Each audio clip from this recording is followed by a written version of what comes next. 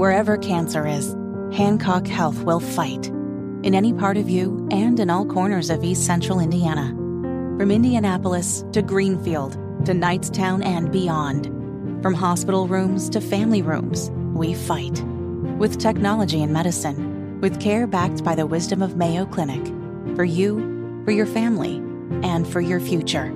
We fight cancer here. HancockHealth.org/cancer. Dateline, Michigan City, Indiana. Home of the death chamber in the great state of Indiana, which needs to be used more, but that's a separate conversation. The LaPorte County Sheriff's Office has charged 10 people and arrested 9 of them in connection with a scheme where multiple Hardee's employees were using stolen money from customers to bail out inmates from the jailhouse. In total, 10 suspects are facing 20 felony charges, including fraud, conspiracy to commit fraud, criminal activity, and police are still looking for one other suspect. This is from the police report. Jail staff noticed that last month, suspiciously large amounts of funds were being placed into the accounts of inmates at the LaPorte County Jail from a source outside of the jail.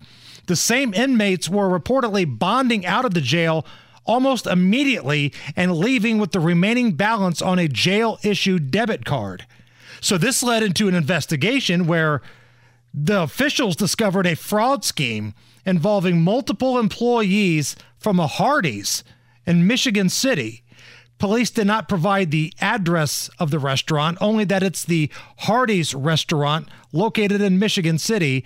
They say the employees of the restaurant were taking pictures of customers' debit and credit cards that paid in the drive-thru and were fraudulently using those cards to place money into inmates' accounts that had low bail set, Jerry. Wow. So they said even the inmates would then bond out of jail, take the jail-issued debit card with the extra money on it, then hit up an ATM and take out the extra money. Yes. At least I know Hardee's is serving somebody because I've never, you know what? To your point, Arby's is probably doing the same thing. Now listen, Allegedly. You can rip on Hardee's all you want, but if you're going to tell me that their breakfast isn't the best in the fast food business, you and I may throw hands because the biscuits and gravy that you get at Hardee's in terms of just fast food breakfast, it's better than anything else. It's going to cost you $200 though. And this is why you got to keep track of your bank statements, right? They said $14,700 was taken from customers. Like, imagine scrolling through your statement. Honey, did you bail out an inmate at the jail in Michigan City? No? Well, we got charged for it.